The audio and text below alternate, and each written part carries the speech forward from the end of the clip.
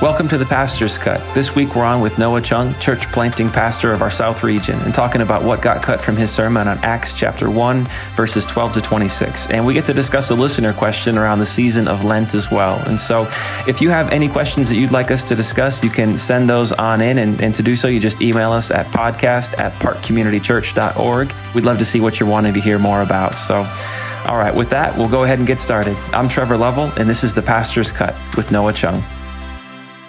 All right, Noah, great to have you with us. Thanks for being on the show this time around.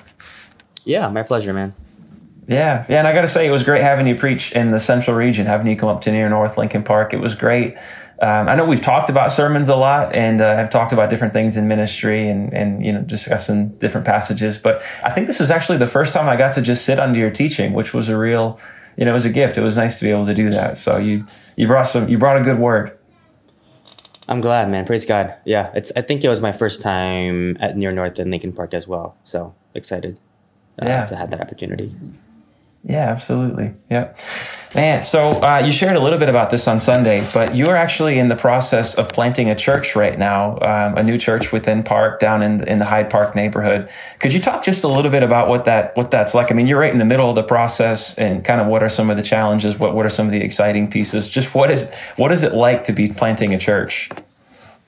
Yeah, I'm in a little bit of a different situation. Well, because of the pandemic, and so most of our meetings have been all, virtual over Zoom, which is a difficulty by itself. But we're also planting with people from Park Community Church, Bridgeport, and South Loop. And so I have a group of about 30 people, and about half and half are from Bridgeport and South Loop. And so it's the main thing right now is really trying to build this community that knows one another, of course. And then just to really begin prayer and more intentional, relationships within that community. Most, if not all of my, launch team members already live in the Hyde Park and Woodlawn area. And so it's just, it's challenging, to be honest, within this season, just to build momentum, to even do anything really in person, especially with this weather now too. And so, but I think overall I am encouraged by the people that we have and just different doors that God has opened up, whether it's in a partnership with the school, whether it's a place to meet on Sundays, or even just our people being encouraged and excited about the future of the plant. And so, our goal is to plant in September 2021, but really all of that is up to God. Mm-hmm.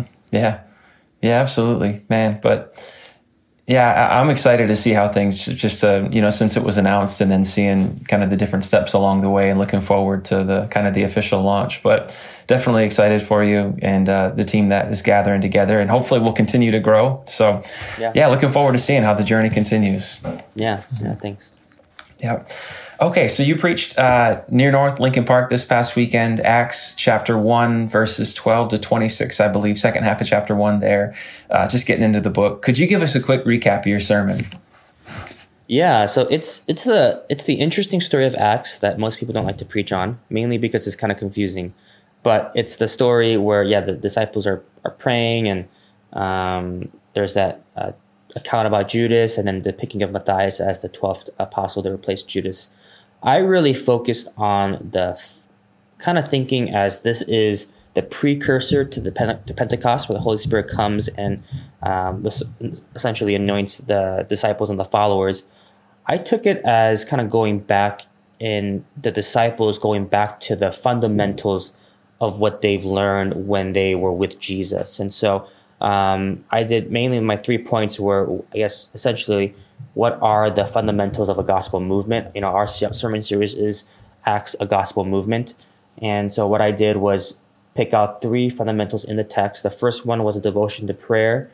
The second one was a dependency on Scripture. And the third was a discernment of God's will, or on God's will.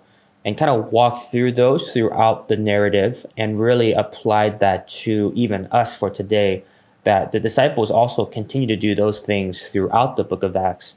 And they really remain fundamental in what they do and how the gospel moves throughout Jerusalem, Judea, Samaria, to the ends of the earth. And so try to relate that and, really hit on that as the main structure and emphasis of our sermon.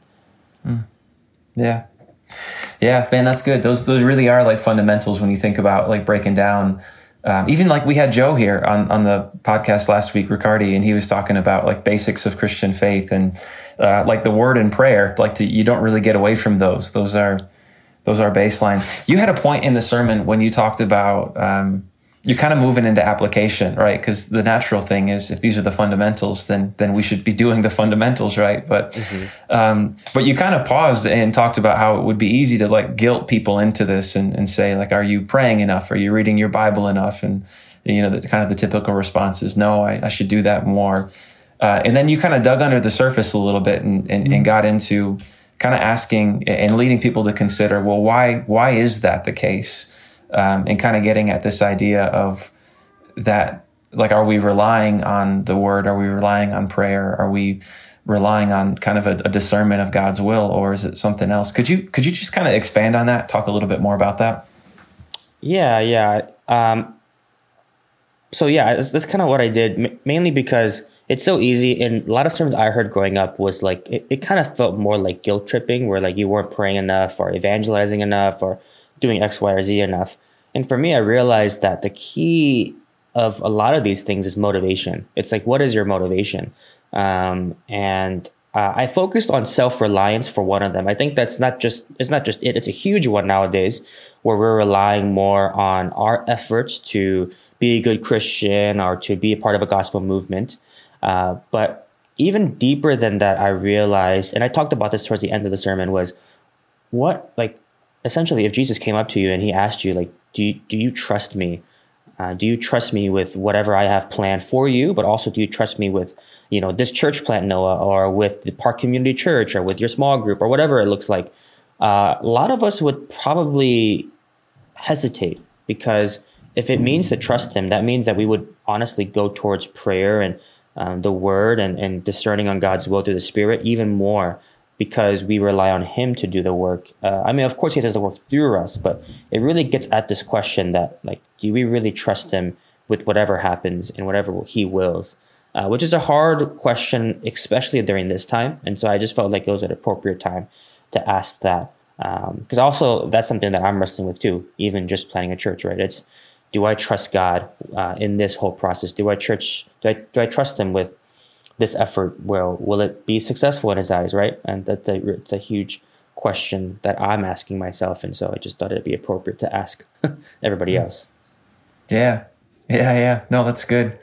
That's good. Yeah, with especially with the whole idea of like a discernment of God's will. And sometimes you don't always get a picture of what things are going to look like 6 months down the road, but you have a pretty clear sense of what the next step is, and there can be some risk involved in that, which requires trust. Mm-hmm. Yeah, that's good, man. So what got cut here? What do you have for us in that sense from the sermon? Yeah, to be honest, a lot. Mainly because there's so much. Like, even a part of my sermon, I like went through the whole Judas account, and I have to tell you, like, I cut out maybe like a majority of what I could talk about. Not in terms of like things that's relevant to our, to people. I think most people would be uninterested in this account, but it's really like even the example of like Judas and the story of Judas, like the verse 18 to 19, it goes into some of the detail of like Judas and how he died, and like the field. And there's a lot of like commentators about like, is this really the way Judas died? Like, why did Judas die? Or why does there need to be a replacement of Judas where, he died? Like, the disciples, eventually they died too. They got martyred. Why aren't they replaced? And so there's a lot of like questions and like theological and like biblical stuff you can go through. I didn't really get to that because it kind of goes down a rabbit trail. But it's really interesting to hear or to kind of see the example of Judas as that person. Like, even a question in commentators, they asked like, all right, like if it was already God's plan for Judas to betray Jesus, then why was Judas punished? Like, wasn't that part of God's will? And so there's a lot of like interesting theological questions behind that. So I didn't talk anything really about that because that would be distracting to the point, in my opinion. Another part I cut to as well was towards the end with the whole discernment of like disciples casting lots for Joseph and Matthias. I wanted to actually lean into a little bit about Matthias because A, that's the name of my firstborn son, but B, it's interesting that Matthias is not mentioned at all throughout the book of Acts, nor in any church history accounts, even though he's one of the apostles that's chosen. And I think what's an interesting like highlight for maybe people who are listening is Matthias is mentioned there and he's chosen, but he's not really the main person of that story. It's really about the apostles and eventually the fulfillment of God's prophecy of that apostleship being fulfilled through the 12 tribes, 12 apostles, and now being carried out through the anointing of the Spirit.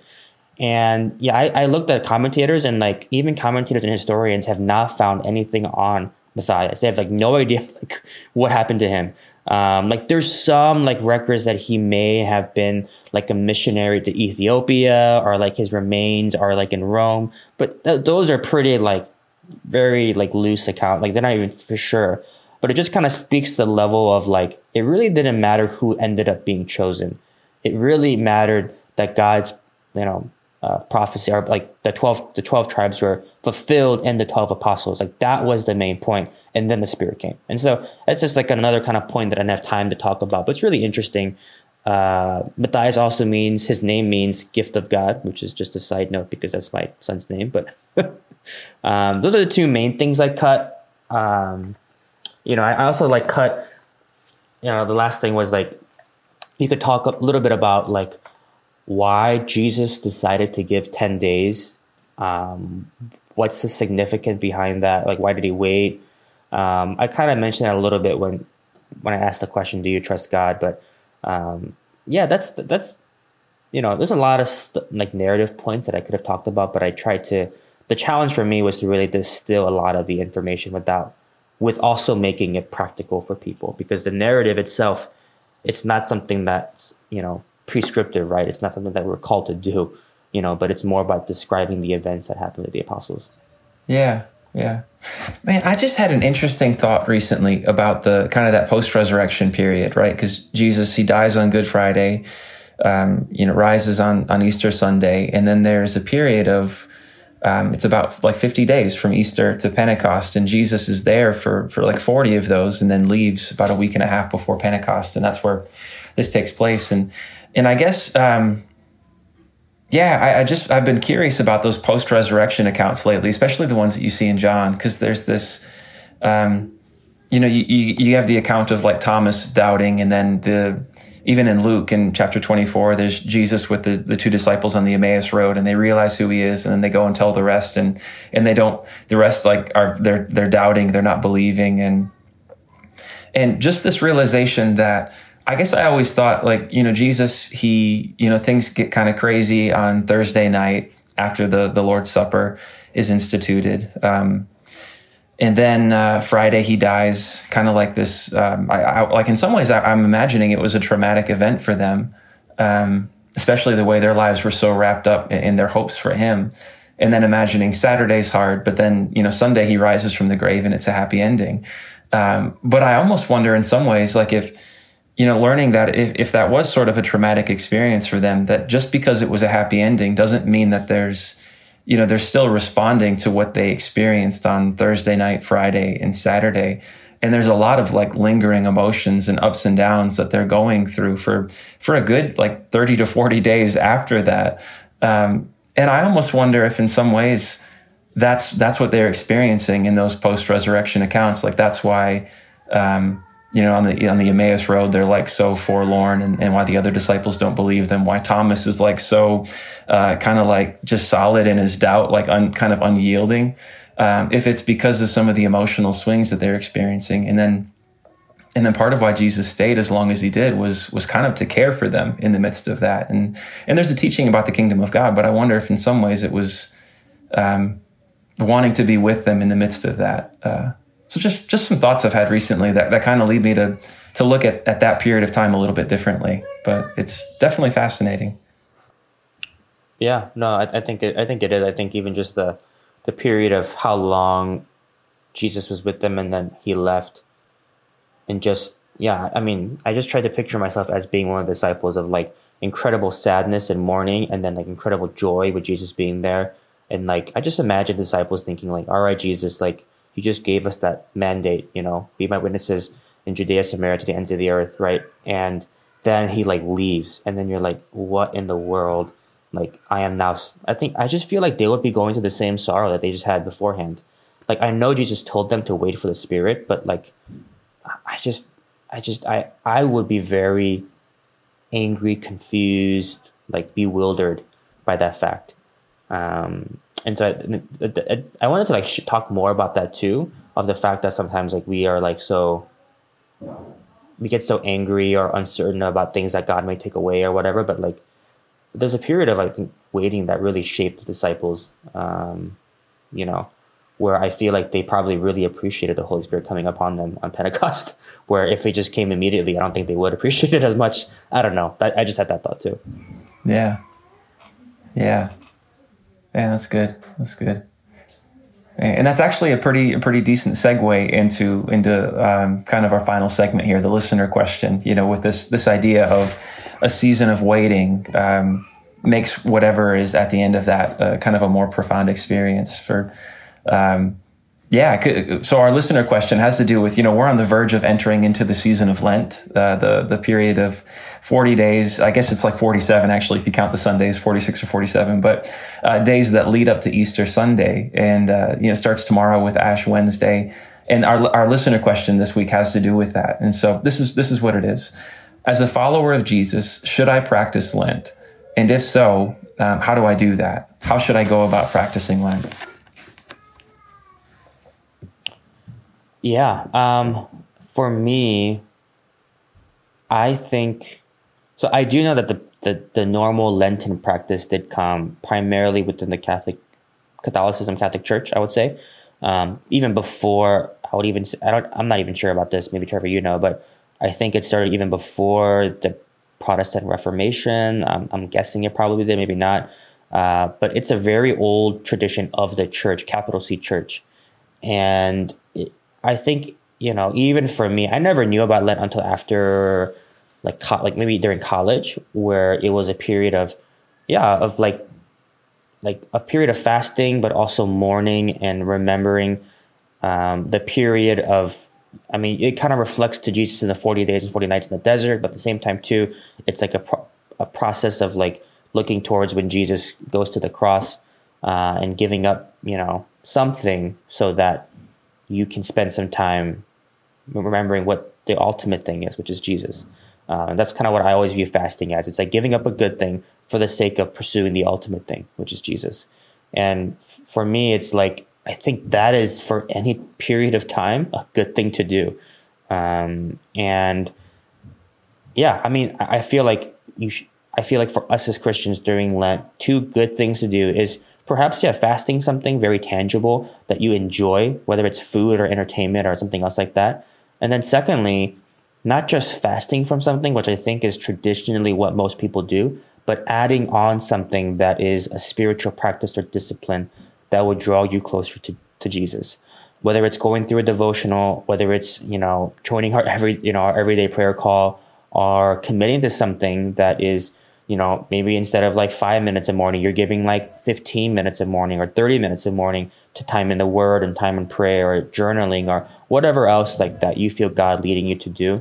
I think it's always a both and. It's always a giving up of something good and adding on to something good. So it's not just like this stuff, like a suffering kind of thing. It's more of a pursuit of Jesus, and drawing closer to Him during that moment. So that's kind of where I feel like I think every Christian should in some way. I think it just, it puts a better perspective and posture for our heart in anticipation towards Easter. And so that's kind of what I would think. Yeah, absolutely. Yeah, man. So like giving up something good, but then also taking on some spiritual discipline, taking on something good. I will say when you actually jump into it, it brings about such a richer experience with Easter. Easter Sunday actually feels like a celebration, whereas sometimes if you just kind of float through, and all of a sudden Easter's here and you haven't done any of that prep work, there isn't like as much of a longing. It doesn't feel like as much of a celebration. Whereas, when you go into that practice of Lent, it really does bring about a richness. I will say this, that There's a pastor in the city. His name's Father Aaron Damiani. He's pastor of an Anglican church. Emmanuel Anglican is actually the name of the church. He wrote a great book that's basically an introduction to Lent, specifically for evangelicals or kind of non-denominational followers of Jesus. Basically the camp that we would be in at Park, and it's called The Good of Giving Up. Actually, the same phrase that you just used, the good of giving up. So for anyone who's looking to dive into it a little bit more, if you want to find some more information, I would recommend that highly as a first choice resource. But yeah, man. So do you have anything you're giving up already? Do you have anything planned that you're fasting from this year? Yeah, that's good. I just emailed our Hyde Park launch team about it. I mean, with the pandemic, I should have done this last year, because last year technically we're still in we're beginning the pandemic.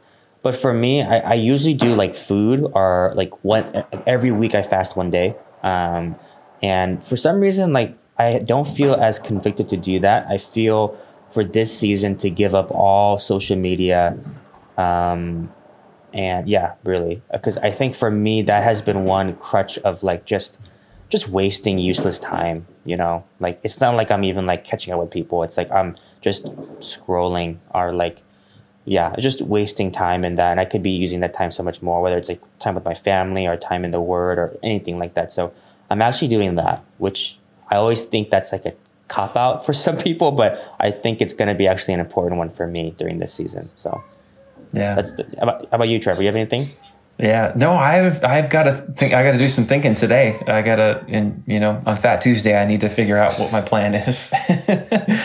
I've done, like last year, I gave up coffee in a sense. I didn't give up all coffee, but I restricted myself to 1 cup a day, which some people thought wasn't as significant of a sacrifice. It felt like one to me, but I don't know. I gotta figure something out. Maybe I'll go all coffee this time around. That wouldn't be a bad thing for me. But yeah, but we'll see. I'll figure something out. Yeah, that's good. Yeah. Well, Noah, it's been so great having you on the show. Thanks again for bringing a good word this Sunday, and thanks for making the time to be on here as well. Yeah, thanks, Trevor. Appreciate it. Thanks for joining us this week. We hope you enjoyed the episode. If you have any questions you'd like us to discuss, you can go ahead and send those on in. And to do so, you just email us at podcast@parkcommunitychurch.org, or drop a comment wherever you happen to be listening or watching. And thanks again for listening. We'll be back next week.